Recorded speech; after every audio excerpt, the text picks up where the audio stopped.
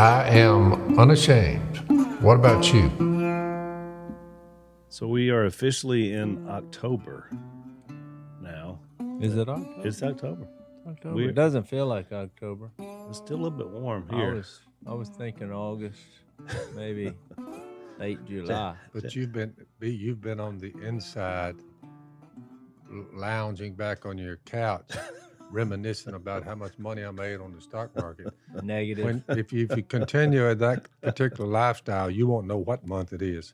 Yeah, Jay's is always a month or two behind. When fall gets here, you're unaware of it because fall to you means that you invested in the wrong company. I was actually recreating the moment. Spring is spring forth and get rich. I was actually recreating the moment in Jeremiah Johnson. I thought we were playing that game this morning, but I see that we're not. We're getting personal. I've cut a lot. Fall is cool in the morning, leaves beginning to turn. The opposite of spring when the creation bursts forth. Now, the leaves are beginning to turn yellow and orange and red, and you could just go out in the middle of it, which you don't do here lately. You've been watching the computer market up and down. I'm watching the leaves fall. The leaves come and they begin to fall, and I'm saying, man, are we in October yet? And somebody finally says, "Yep, it is October." I'm like, yesterday, ducks are on the move. I saw about that wad of woodies you scared up during teal season. I saw them come out of there day before yesterday. I'd say about 250 strong now. Mm-hmm. Few ducks mixed in with them, few teal, but mainly woodies. If you keep scaring them off, they may leave. I'm 300, 400 yards away, looking way down there. Just checking. I'm brushing the pipeline floater with no help from you, my son. Well, I was in Ohio. I think I'm sensing a October, Jace. Remember, blind brushing month. I said I was in Ohio. I was actually in Missouri this weekend. Well, they're close, Jace. And they're in the same country. When I got back from, I know why I said Ohio, because this was the second most interesting event I had of the year. Yeah, the first one was when you rode down the tractor, yeah. Well, and look, Melvin, he sent me a letter from the tractor ride from the Amish people, and I think it must have taken him 3 months to write this letter. It was that long. It was hilarious. I've never laughed so hard at a letter. And he showed me all the work he does. I mean, look, the guy's a talented guy. So I got a. What line of work is he in? Woodworking. They actually help build the Ark display. Yeah. Oh yeah, he was in on that. Really? Oh yeah. Yeah. So that thing is incredible. I mean, it will take your breath away when you first see it. At how big it is. I should have brought that and read some excerpts in it. Well, it was a really funny letter because he got a kick out of my opening line, which is because Amish people, for the most part, don't use electricity nor do they watch TV. But when I stood up in front of that crowd, I could tell they knew who I was. Yeah. So my opening line was, somebody is breaking the rules around here. Because if you know who I am. Did they laugh or groan? They laughed. Good move. So then I thought, yep. So he put in there, he said, yeah, just so you know, you were right about watching the TV. He said, what I would do is go rent a hotel room so I could watch your show. I thought, now that's being a fan. When you're renting, because you think of all the mischief going on why people temporarily rent a hotel room by the hour. So let me get this straight. To watch DuckTales. You're going to go rent a hotel room and go in and watch our show? In secret. Yeah. That's fun. But I think, you know what? Okay. So I had no plans to talk about that. But I was in Missouri, and the reason it was second most interesting, this was the man camp. Well, a lot of these things I go to, they'll call it something like that, and then you go and you're in the middle of town. And I've heard man cave. This is not knowing what they're talking about, but I've just heard that, but I've never heard man camp. Yeah, they kind of challenged my manhood a little bit, just like with Texans. Like, what is it? Bring the women with you because they'll be. well, they said no women, but when I got up, I looked around and I thought, there's about 4 or 5 women here that didn't get the memo, or we're dealing with some kind of midlife crisis here. You know, with our culture, you never know. But so there was mostly men, and but it was out in a field.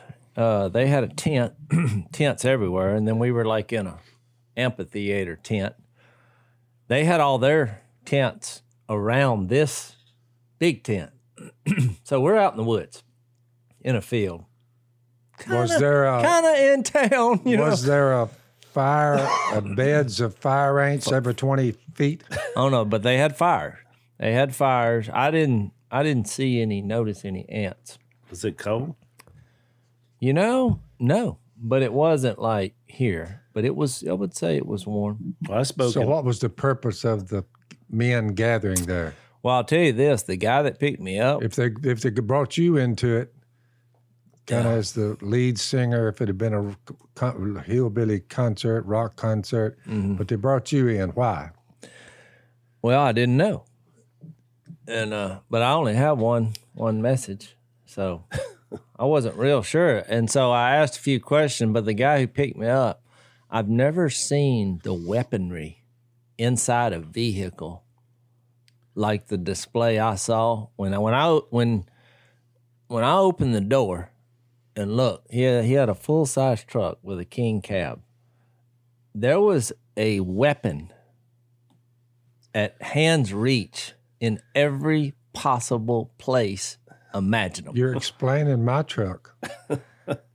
I've never seen, I would say there was at least 30 guns within hand's reach. Is it possible that when somebody whispered in his ear, Jason Robertson is coming, and he said, okay, time to get armed and heavily armed. I didn't know what to think about it. I mean, my first thing, I would have thought, why do you have so many weapons? Yeah, somebody else. my first, No, I would have thought I'm with a wise man here. yeah, well, that's what I thought. I thought, well, I said, are we friends? And because I introduced myself, but he never even kind of acknowledged my presence. And so I thought, are we friends here? But so I felt pretty good if a fight broke out. So I didn't know, but when in doubt, share Jesus. They did have a great worship team that sang in front of me. So I thought, okay. So I introduced Jesus, but I asked the guy, the weapon guy, I said, what is this place famous for? And he said, well, it's the raccoon capital of the world.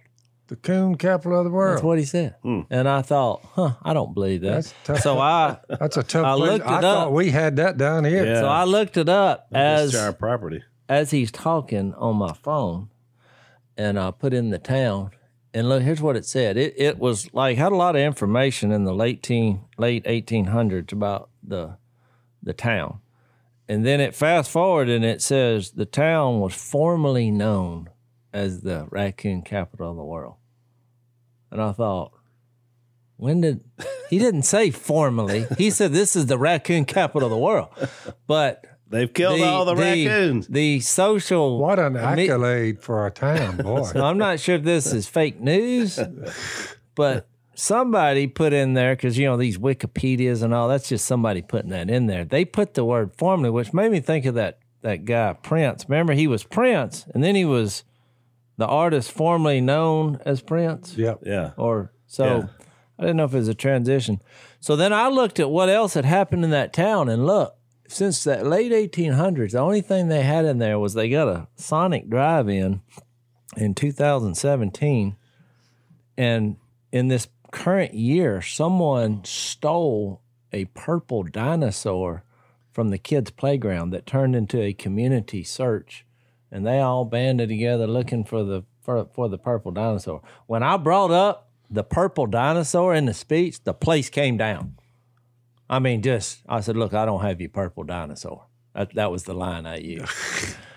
Well, was it Barney? Wasn't Barney? I don't know. Zach, you've got kids. Wasn't Barney a purple dinosaur? I didn't know he was missing in Missouri. He's missing in Missouri. So it's a coon. So- the most coons ever. The town is named after coon. We have the most raccoons on planet Earth. Formerly. Yeah. And there's a purple what? Dinosaur. I think it's a playground. I mean, these people are hot about it. They're mad, which I thought, is that why we got all the weaponry? People are stealing our kids' purple dinosaurs. Was it kind of like a statue of a dinosaur? I think I bet it was Barney. They just made them mad that somebody come into a school playground and stole this, and they can't find it. There's no leads. There's no.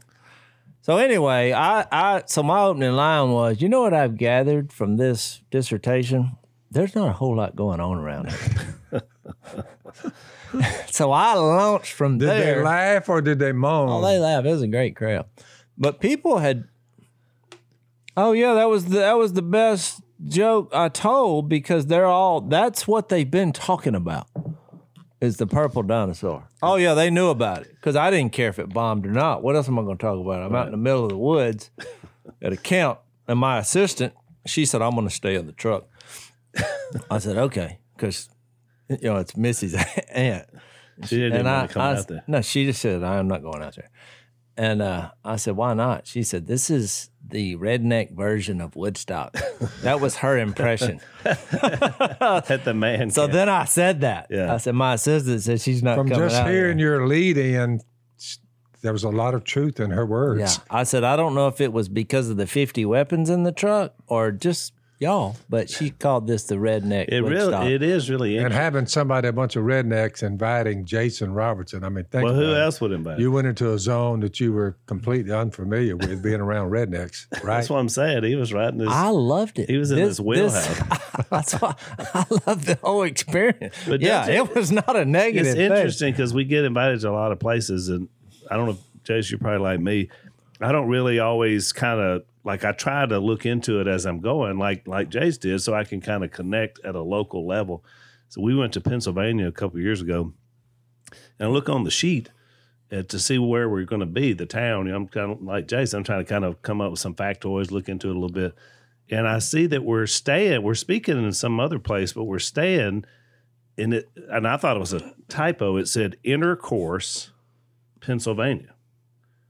And I looked over at Lisa. I said, we're staying in a place called Intercourse, Pennsylvania. And she said, And you're doing a marriage yeah, seminar? well, I was actually preaching. And so she said, well, I don't know. That's what the thing said. Sure enough, we pull into this, and it wasn't very big. And it's kind of a four-way deal right there in the middle, which, now I find out what the word used to mean is just, an intersection, basically. I mean, I think I would have just got up and said, what are the odds? I'm doing a marriage seminar in Intercourse, Virginia, or wherever it was called. And look, if nobody laughed at that, you should just walk down and leave. Well, my first question, I did talk about it. My first question to the people putting on the event, I said, so you put us up in Intercourse, Pennsylvania. And they said, yeah, what do you think about that? I said, so why is it named that? Because we all know what that word means. And they said, well, the old word meant this. And I said, yeah, but that doesn't mean that anymore. And I said, have y'all thought about changing your town's name? And he said, yeah. But, he said, the tourism is so good here. People want to come here. And they've got all these, that can hot go. tubs in the hotel. I mean, they've made a whole cottage industry off of their town being named Intercourse. So every time somebody tries to really define it, they put their fingers in their ears and go, ha, la, la, la, la, la. So look, they gave us T-shirts that said, I heart Intercourse, PA. Of course, you look at that. I'm not wearing that. When you read it, it looks like it says, I love Intercourse, Paul. Because PA is Paul. So we actually wore it at some event we did, and it was quite the stir. So there you go. So how many people were at this event, Jace? A couple of 100, 300? You want to take a break? Yeah, let's take a break. Dad, one of the things we found out about pain is that it comes really from inflammation, at least your aches and your joints and your things like that. And as you get a little bit older, that inflammation, of course, is a little bit harder to tackle. And so you need some help. And one of the things we found was a company called Omega XL. which is excellent, from the pristine waters of New Zealand. They did 35 years of clinical research, really help. And these guys are committed. Dad and I met them, the couple that runs the company, and they not only have the research side with Dr. McQuillan, but also just really want to help people get out of pain. So we want you to check them out. If you got some aches and pains and stiffness, try Omega XL. You go to omegaxl.com/Phil. You're going to buy one bottle, and you're going to get a second bottle for free. That's omegaxl.com/Phil, or you can call them 800-844-4888. That's 800-844-4888, and get to work on that inflammation. I would say, a few hundred. Look, there was a couple guys that had driven from Ohio that looked like, well, I was going to say size brothers, but that would be you included. But you and Si don't really look like brothers, so that's getting awkward. But and I kind of had, how I look for these godly encounters. So they actually did a meet and greet at the church building. So about 50 of the guys, I'm sure they charged some money or what, I don't know what that was all about. But we were over at the church building, and we did a little meet and greet.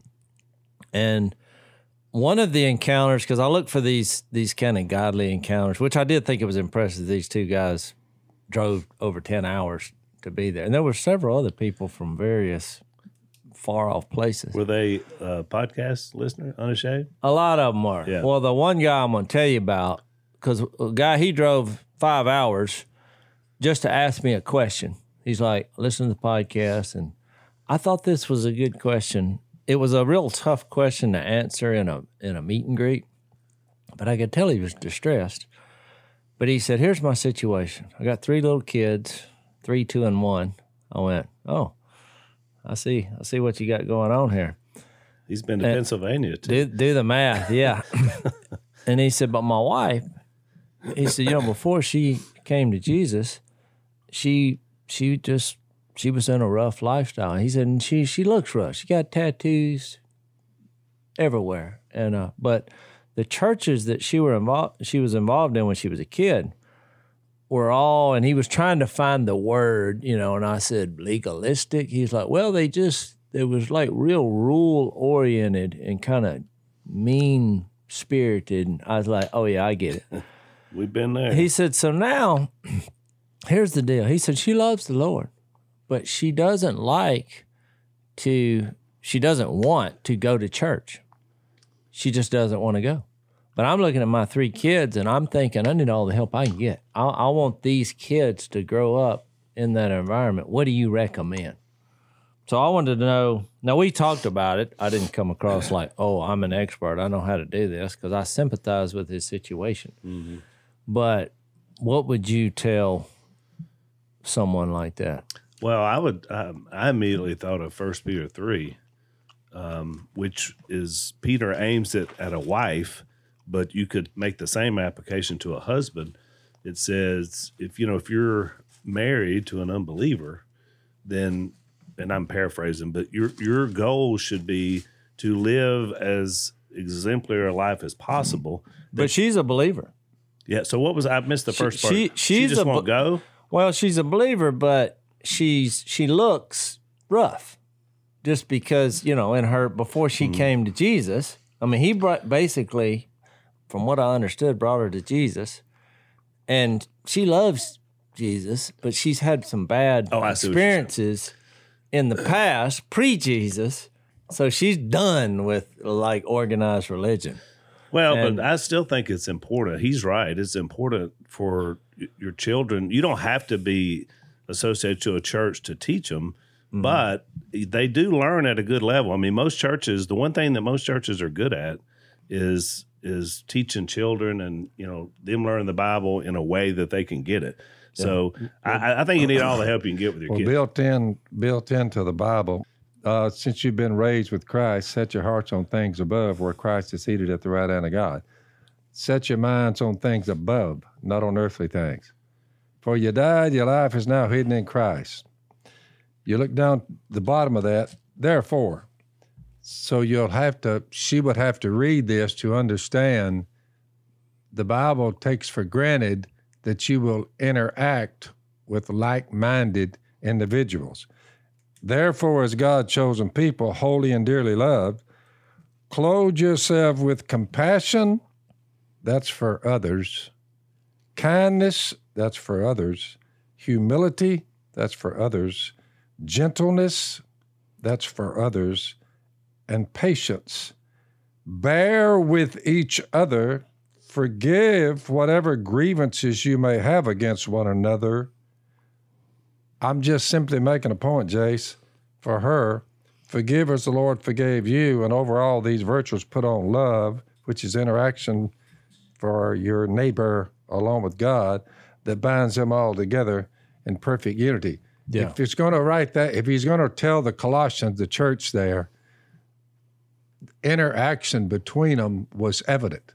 You will have to interact. You will, in fact, gather with like-minded individuals, Jesus number one, and this is how you're to treat each other. But if that's the case, and sometime you say, well, how much organization does it take to get 40 people under a roof or at your house or next door?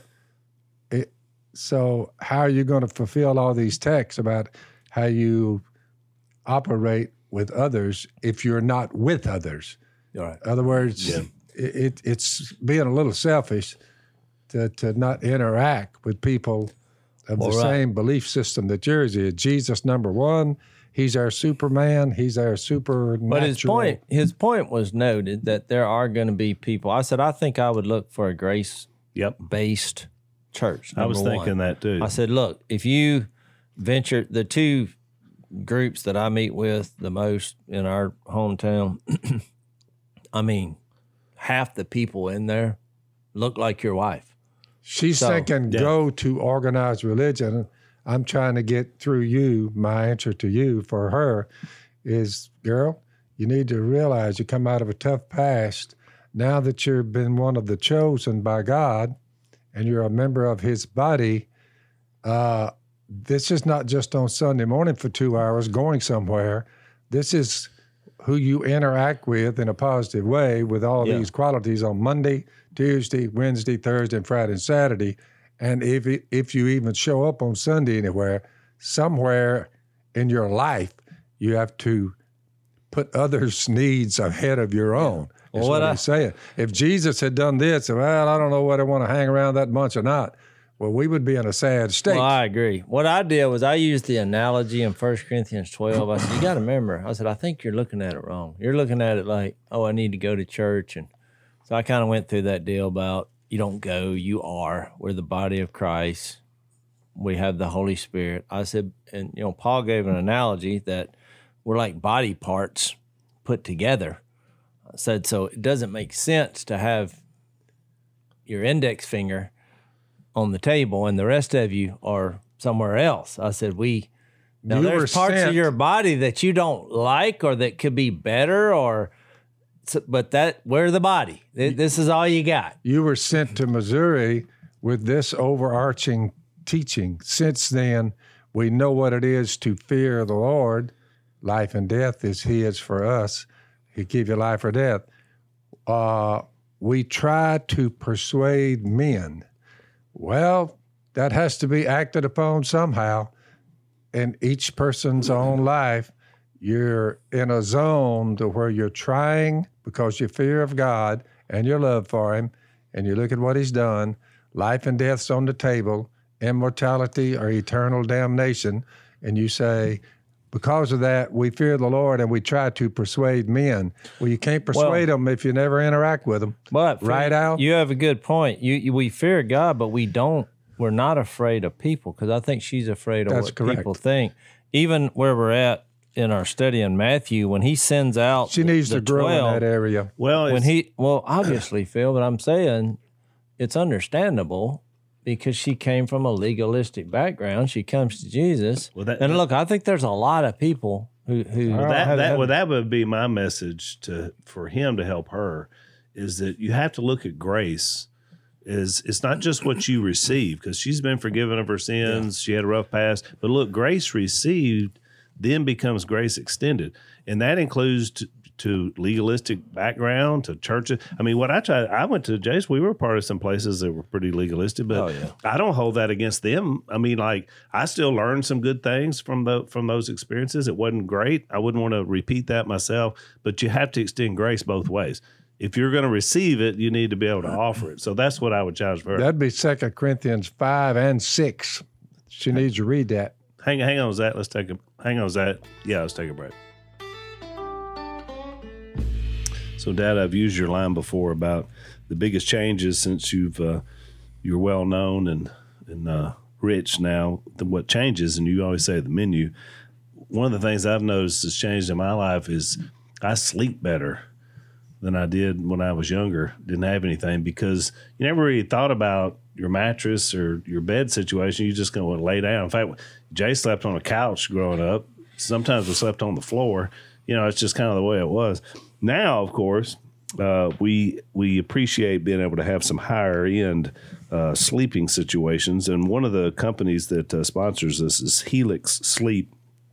They make mattresses right here in the good old U.S. of A. They ship them straight to your door. Free no-contact delivery, free returns, and you have a 100-night sleep trial. So you got 100 nights to be able, that's a third of a year, to see if you really like it, and you will. You'll love it. You go to their website, helixsleep.com/unashamed, and you're going to take a little quiz there. Jace took it, found out he's a side sleeper. I didn't realize that, Jace, till I read this copy. And they're going to send you exactly what you need. It's going to fit you. There's a 10-year warranty. Like I said, you can try it out for 100 nights. They're also offering up to $200 off all mattress orders and 2 free pillows for Unashamed listeners. So go to Helix, HELIX, sleep.com/unashamed, $200 off and 2 free pillows.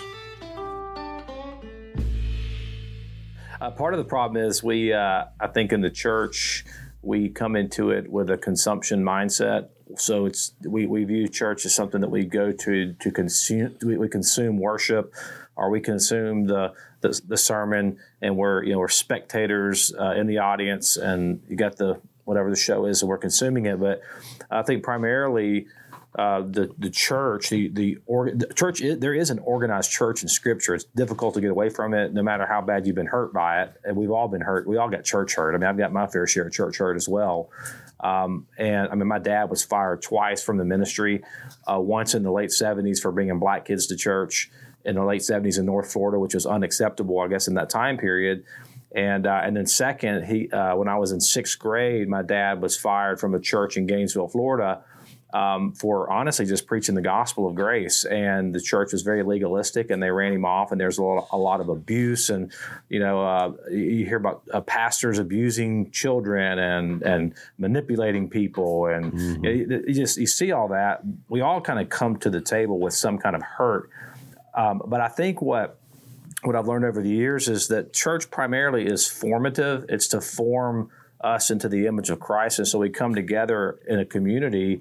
I mean, I think about the times that we've had at the church I grew up in Louisiana with you guys, and taking that communion every Sunday. And people go, why do you do it every Sunday? Doesn't it get old? And sometimes maybe it gets ritualistic. But man, I think about Paul Stevens up there telling a story about his son Zach. I think about just there's so many memories of people up there talking about what the communion means to them. And if you're not coming and participating in that as a body, not only are you missing out, but the church is missing out. To Phil's point and Jace's point, the church is missing out from what you would be bringing to that community. So that's it. I mean, I don't know how you do it without community.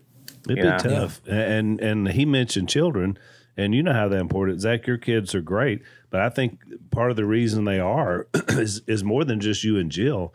I think it's the input of being around so many other great people and great Christians that fed into their lives. And now they get the opportunity to feed in other people's lives. That's what really it's all about. I mean, in terms of having community. Oh, no question.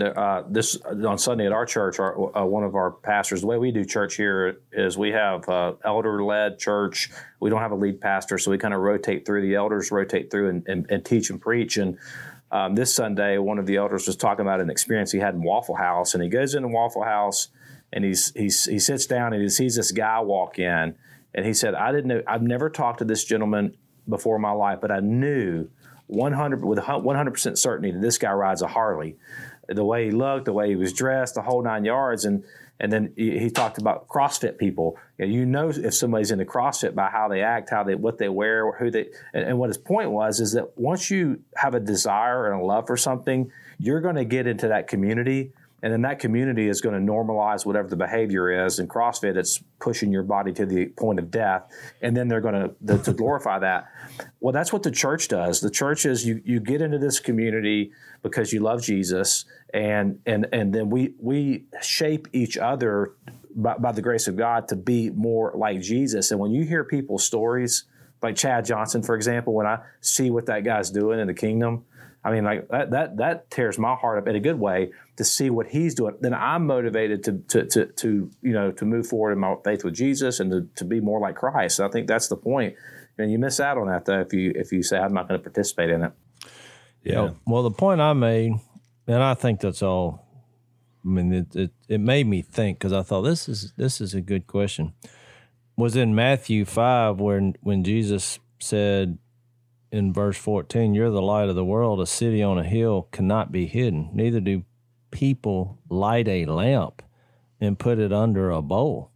Instead, they put it on its stand, and it gives light to everyone in the house." And so I think there's always a temptation to go way off in the middle of nowhere and say, I'm just going to cut myself off from the world for whatever reason, or the church.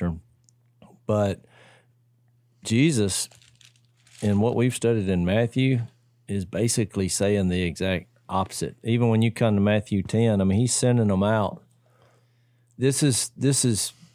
We're out here. Right. And that's what he calls us to do, to not only look at people's needs physically, spiritually, but to share how great he is. And I mean, he did it and had conversations with Pharisees and religious people the whole time, but he wasn't afraid of them. I noticed 3 times in his charge in Matthew 10 when he sent them out, he said, because Phil brought up the point about we do have a healthy fear of God. And I've always said we fear God because we know that he knows us and our flaws. Yeah. But we don't fear other people because we know God. We know that he's gracious and loving and righteous. And I think that's a good way to look at it. I think that, the number one phrase in the Bible is don't be afraid. But like number 5 is fear God. So people are confused by that. But I just noticed in Matthew 10:26-31, 3 times he says, don't be afraid of them. There's nothing concealed. This is verse 26 of 10, that will not be disclosed, or hidden that will not be made known. So he knows everything that's ever happened and that will happen, and it'll all be revealed. What I tell you in the dark, speak in the daylight. What is whispered in your ear, proclaim from the roofs, which I'm saying is the exact opposite of I'm going to go home and not move. Do not be afraid. There's the phrase again of those who kill the body but cannot kill the soul. Rather be afraid of the one who can destroy both soul and body in hell. And then he gets into this, what you're worth. He says, suppose 2 sparrows are sold, yet not one of them will fall to the ground apart from the will of your Father. And even the very hairs of your head are all numbered. And so then he says it again. So don't be afraid. You are worth more than many sparrows. So, I mean, he knew when you go out into the world, things are going to happen. Right. When you go to church buildings, things are going to happen. I mean, because I got to thinking about it. She's fearful of what other people think. But all she is in her heart is what her newfound faith is. Yeah. And so if Jesus was worried about that, he never would have done any of this. Let's take another break. So one of our new sponsors I'm excited about is a company called Dwell, and it's based on the Psalms. Let the Word of God dwell in your heart, which I think that's pretty good, Dan. They built a whole app with the idea of being able to listen to the scriptures and interact with the scriptures, I think, which is a really cool idea. You know, we're kind of dinosaurs because we still like our Bibles laid in front of us, and I still like turning the page, but most people get their Bible now on their phone, you know, and so when I'm preaching to people, I hear very few pages turn. It's everybody, they got their phone out, you know, and that's where they get the scripture out. So that's, Dad, you talk about bad things on the internet. That's one good thing. Yeah. Is that you can get the Word of God right there in your pocket. And so that's what these guys do. They've got an app. And so you have a read-along experience, which is really cool. It allows the Word of God to literally dwell in you. So if you want to get started with these guys at Dwell, go to dwellapp.io/unashamed. That's dwellapp.io/unashamed. You're going to get 10% off a yearly subscription, or you can get 33% off Dwell for life. That means 33% off saves you $50, which is really good. So it's dwellapp.io/unashamed to commit to Scripture for the rest of your year or the rest of your life. Yeah, Jesus displayed that same exact. He embodied what you just said, Jason. John 16. I was reading this morning, and you made me think about that because he's on the brink of death, and he's telling his disciples, "Like I'm leaving, and you guys are going to be left here. I'm not going to leave you alone. I'm going to send the Holy Spirit. The Counselor's coming." I mean, he's getting ready to die. Jesus is, and I love this part right here in John 16:32. It says, "The hour." Behold, an hour is coming and has actually already come for you to be scattered, each to his own home, and to leave me alone. So Jesus is about to be completely isolated and completely alone, which is what the fear, particularly in our culture, of persecution is, that we be marginalized and left alone. But I love what Jesus says about himself. He says, I'm about to be alone, but he says, and yet I am not alone because the Father is with me. And I think that, like, it doesn't mean we do have anxiety from persecution. I mean, Jesus was sweating blood here, you know, in the garden, but at the same time, like, something overrode that fear. And I think what it was that he knew that he had a Father, an eternal Father that was never going to abandon him and that was never going to leave him. And it was in that holy triune relationship, this unadulterated love that Jesus found. Really, that Jesus found his identity, his self, everything was found in that relationship. And so I think he models that kind of fearlessness for us right before his own crucifixion by fixating on who his Father was and being in a relationship with him. And don't you think he really gives us an expectation of persecution? Look, I'm all about religious liberty and religious freedoms because you hear this a lot in our culture today. But whether we got those or not, I mean, the Constitution guarantees them, but whether we get them or not, it doesn't matter whether we're going to do what we've been told to do by Jesus, right? I mean, I expect persecution to come. So if people are going to get after you because you're speaking truth into the culture, then you're doing exactly what Jesus told you to do. What the Apostle Paul told the Philippians is worthy of note. He says they'll be partners in the gospel from the first day unto now, he said, which is great. You are down below there. I'm in Philippians 1, verse 7. Whether I'm in chains or defending and confirming the gospel. First, it was partnership in the gospel. Well, it's seen. Defending and confirming the gospel. This girl can have great fruit will come. Down at the bottom, what happened to me really served to advance the gospel. That's verse 16. Then you get over there, the latter do so in love, knowing that I'm put here for the defense of the gospel. Well, and you get down, whatever happens, conduct yourself in a manner worthy of the gospel.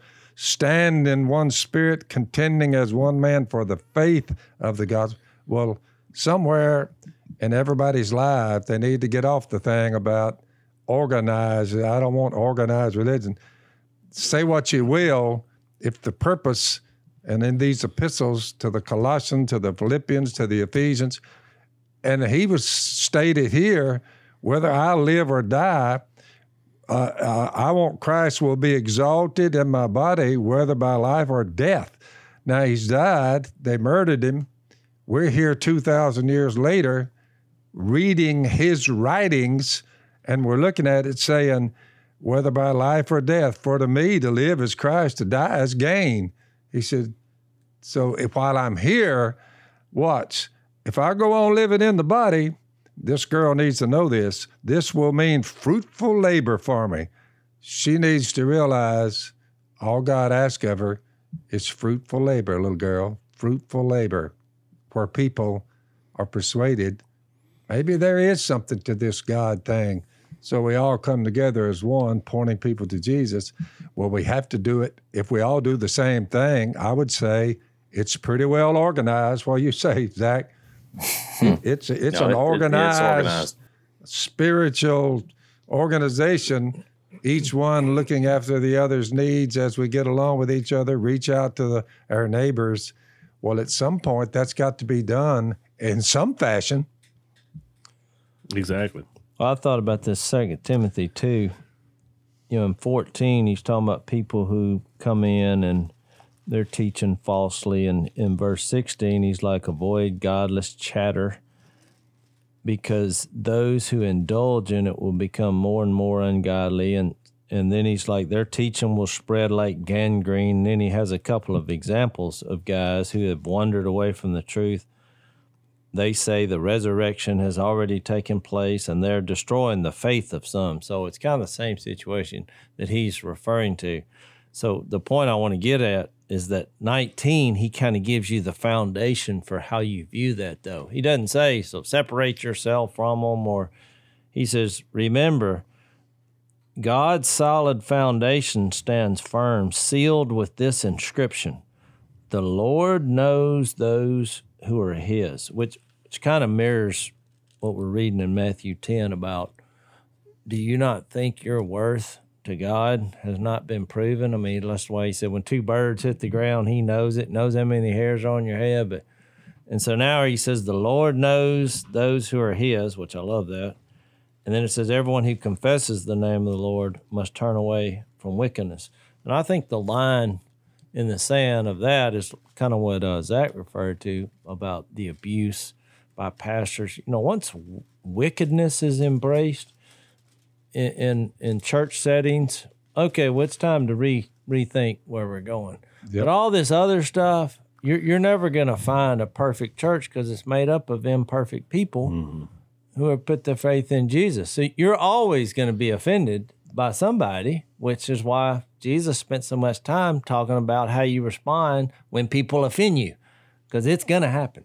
Well, and to Zach's point earlier, you're always, how many times are we warned by Jesus and later by the epistle writers that there will be wolves that come into the flock to take advantage, to, all the things that Zach, you mentioned earlier. So you got to have an expectation that Satan still works. It's like anything else. It's a lot harder when you have a unified community for him to do as much damage as he would do individually to somebody who didn't have a support system. That's correct. That becomes part of the system. And Dad, I think you and Mom show that. You're at the point in life. We're doing this podcast. You got another show, In the Woods. You talk about the Bible all the time. You impact a lot of people.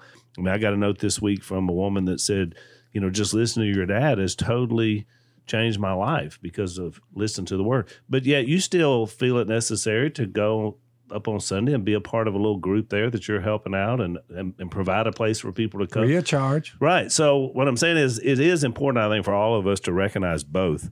And that really, Jace, you're right. That's really what Matthew 10 is about, is about having a mission mindset. Let's take our last break. And that's what this was. I drive one time a week, and it's basically the order of the weeks and the months. Get in the rig, drive to town, go in. We have a big meal prepared. The homeless are there. The downtrodden are there. Different ones from all over the United States are in there. I'm there just to help them, reach out to them, let them know I love them. Glad y'all are here. If I don't interact with them somehow, and a lot of them are converted because they said, I need to get on track. We talk about it. They're dealing with their sin. I'm just there to help. There's no money changing hands. There's no plate being passed. We're just doing it and trying to help out our fellow man. It's got to be done somehow. The world's in a mess, that's for sure. Yeah. I would say this: no matter how big your global ministry is, nothing can take the place of the local church. There's nothing, and so I love watching you, Phil. I love watching you meet with that body of believers every week, and it's what it's not a mega church. It's just a faithful ministry that you're doing locally. That I think, but it's funny how much of what you're doing in the local church, and really all of us, what we're doing locally, bleeds out into the discussions that we're having here, where Correct. Correct. Millions of people are hearing this every month, and you think, well, man, where's all this material come from? It's coming from the fruit. It's the fruit of what's already happening locally, and there's just no substitute for that. Local bodies meeting together, the local church. That girl needs to remember, we're not a denomination. We're just the kingdom of God operating within a so-called democratic republic, and we're just showing them Jesus in the midst of all that. So, but we're actually acknowledging Jesus before men. I mean, you're publicly identifying yourself with that's correct, being owned by Jesus, which in that Matthew 10, it made me think it was really what he was saying anyway. In verse 32, he says, whoever acknowledges me before men. I mean, he just said 3 times, don't be afraid of what other people think. He's like, whoever acknowledges me before men, I will acknowledge him before my Father in heaven. But whoever disowns me before men, I will disown him before my Father in heaven, which he mirrors. Pretty simple. Paul to Timothy mirrored the same thing in that chapter 2 when he said, if we died with him, we'll live with him. If we endure, we'll reign with him. If we disown him, he'll disown us. Yep. If we're faithless, he'll remain faithful, which is why you should pursue a grace-based group of people. So, and then I know he got it from Jesus in Matthew 10, because then he gets into that, don't suppose I came to bring peace, but a sword. Because what happens when you acknowledge Jesus before men, well, you're going to have conflict.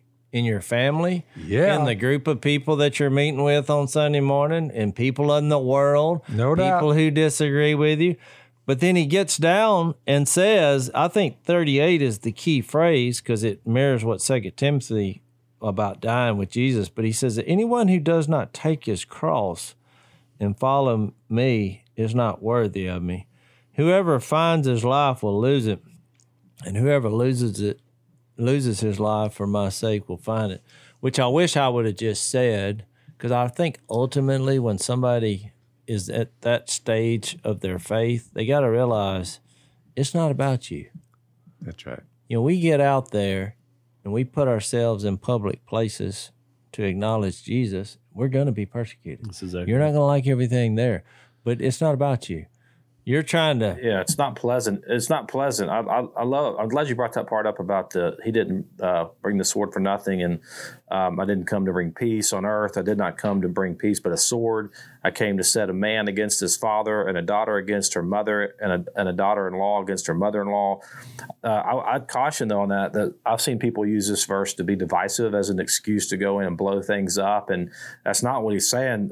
Especially when you read the last part of that verse, it's about taking up your cross and following me is what Jesus is talking about. It's not something that we're motivated to tear down God's church, to be divisive, to be angry.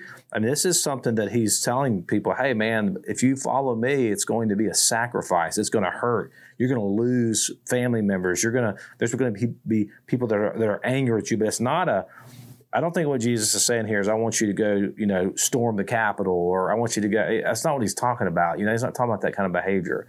He's talking about a sacrificial, humble life that when people see you, man, this is the humility that's going to offend them. That not you in their face trying to rip them apart. Yeah, you're right. The division comes because of who you are. And remember, this whole context, he's presenting this whole new look at the kingdom.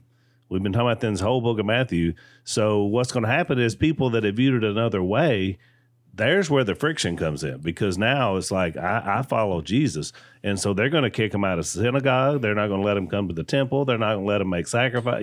That's what he's talking about. Is that it's more for your stand of who you are. Well, I think that's as why opposed to your behavior. That's why he started off with the Sermon on the Mount with those attitudes, because those false teachers out there running around, they don't possess those qualities. That's why I said that. If you that's the true test. I mean, you look at false teachers and you say they're poor in spirit, negative. Right. They're usually loud and cocky. Yeah. They mourn. No. It's the last thing you're going to do. They're outraged, over something. They're meek. No. They're hungering and thirsting for righteousness. I mean, I just picture somebody, which when you really think about what he was zeroing in on, is somebody out there clawing around on the ground looking for water or food. That's how we are with God. Desperate. We're desperate for his righteousness. This just doesn't come across like the false teachers that you encounter. Right. I agree. And that sets the whole stage for it. We just got a little bit of time left. I want to mention, Jason's talking about being in Missouri this week. Lisa and I are going to be on the road, so we got so many Unashamed out there. I always like to let you know in case you're in the area. I'm going to be in Leesburg, Virginia, on Thursday night. It's an event called Pray, Vote, Stand, and you can go to frc.org for information about that. Then we're on to Boston, Massachusetts. We're actually going to be speaking in Kingston, Massachusetts. I've never been to Massachusetts, so I'm really excited about that. And it's the Restoration Community Church, rrckingston.org. We'll give you intel on that. So we love it when you guys come out and we get to see you. And just like this whole podcast, really, Jace, has been about a conversation that Jay's had with a listener, because and you made a good point, Jay's. If you get a question from people, I realize that because we have such a large audience, then there are other people thinking or having some of the same issues, and we like that, because that's what drives our Bible discussion. It was funny because my assistant, she gets paid to move the line along. Yeah, but he asked me that question, and I could tell he was distraught. He'd driven 5 hours. I mean, it was a. I called it a godly encounter because I could just sense that he was just distraught about this. Yeah. And he thought, what is my move? I'm going to go ask this guy, Jace. I read on Facebook he's going to be in town, Missouri. I just went through the practical motions of him being there. Yeah. And I thought, this was a leap of faith. That's right. I'm paying the money. I'm paying the extra money for the VIP. I'm driving the 5 hours. I'm going to have the conversation. So every time my assistant would try to move the line along, I was like, wait. Because I wanted to have this conversation. Mm-hmm. I thought, I can tell this guy cares about his family. Right. And he's trying to lead his family. You know what it was, Jace? It was the story we told last week on the podcast about the guys that lowered the guy through the roof. It was like, exactly, we're going to find a way to get there because we know that what our friend needs. And Jesus said, because of their faith, this guy winds up getting healed. I thought if we had a bunch of guys out there driving 5 hours to have a conversation about how they could lead their family to Christ in a closer way, I mean, you want to talk about changing the world. Yep. There you go. I like it. All right. We're out of time. Thanks for listening to the Unashamed podcast. Help us out by rating us on iTunes. And don't miss an episode by subscribing on YouTube, and be sure to click that little bell to get notified about new episodes. And for even more content that you won't get anywhere else, subscribe to Blaze TV at blazetv.com/unashamed.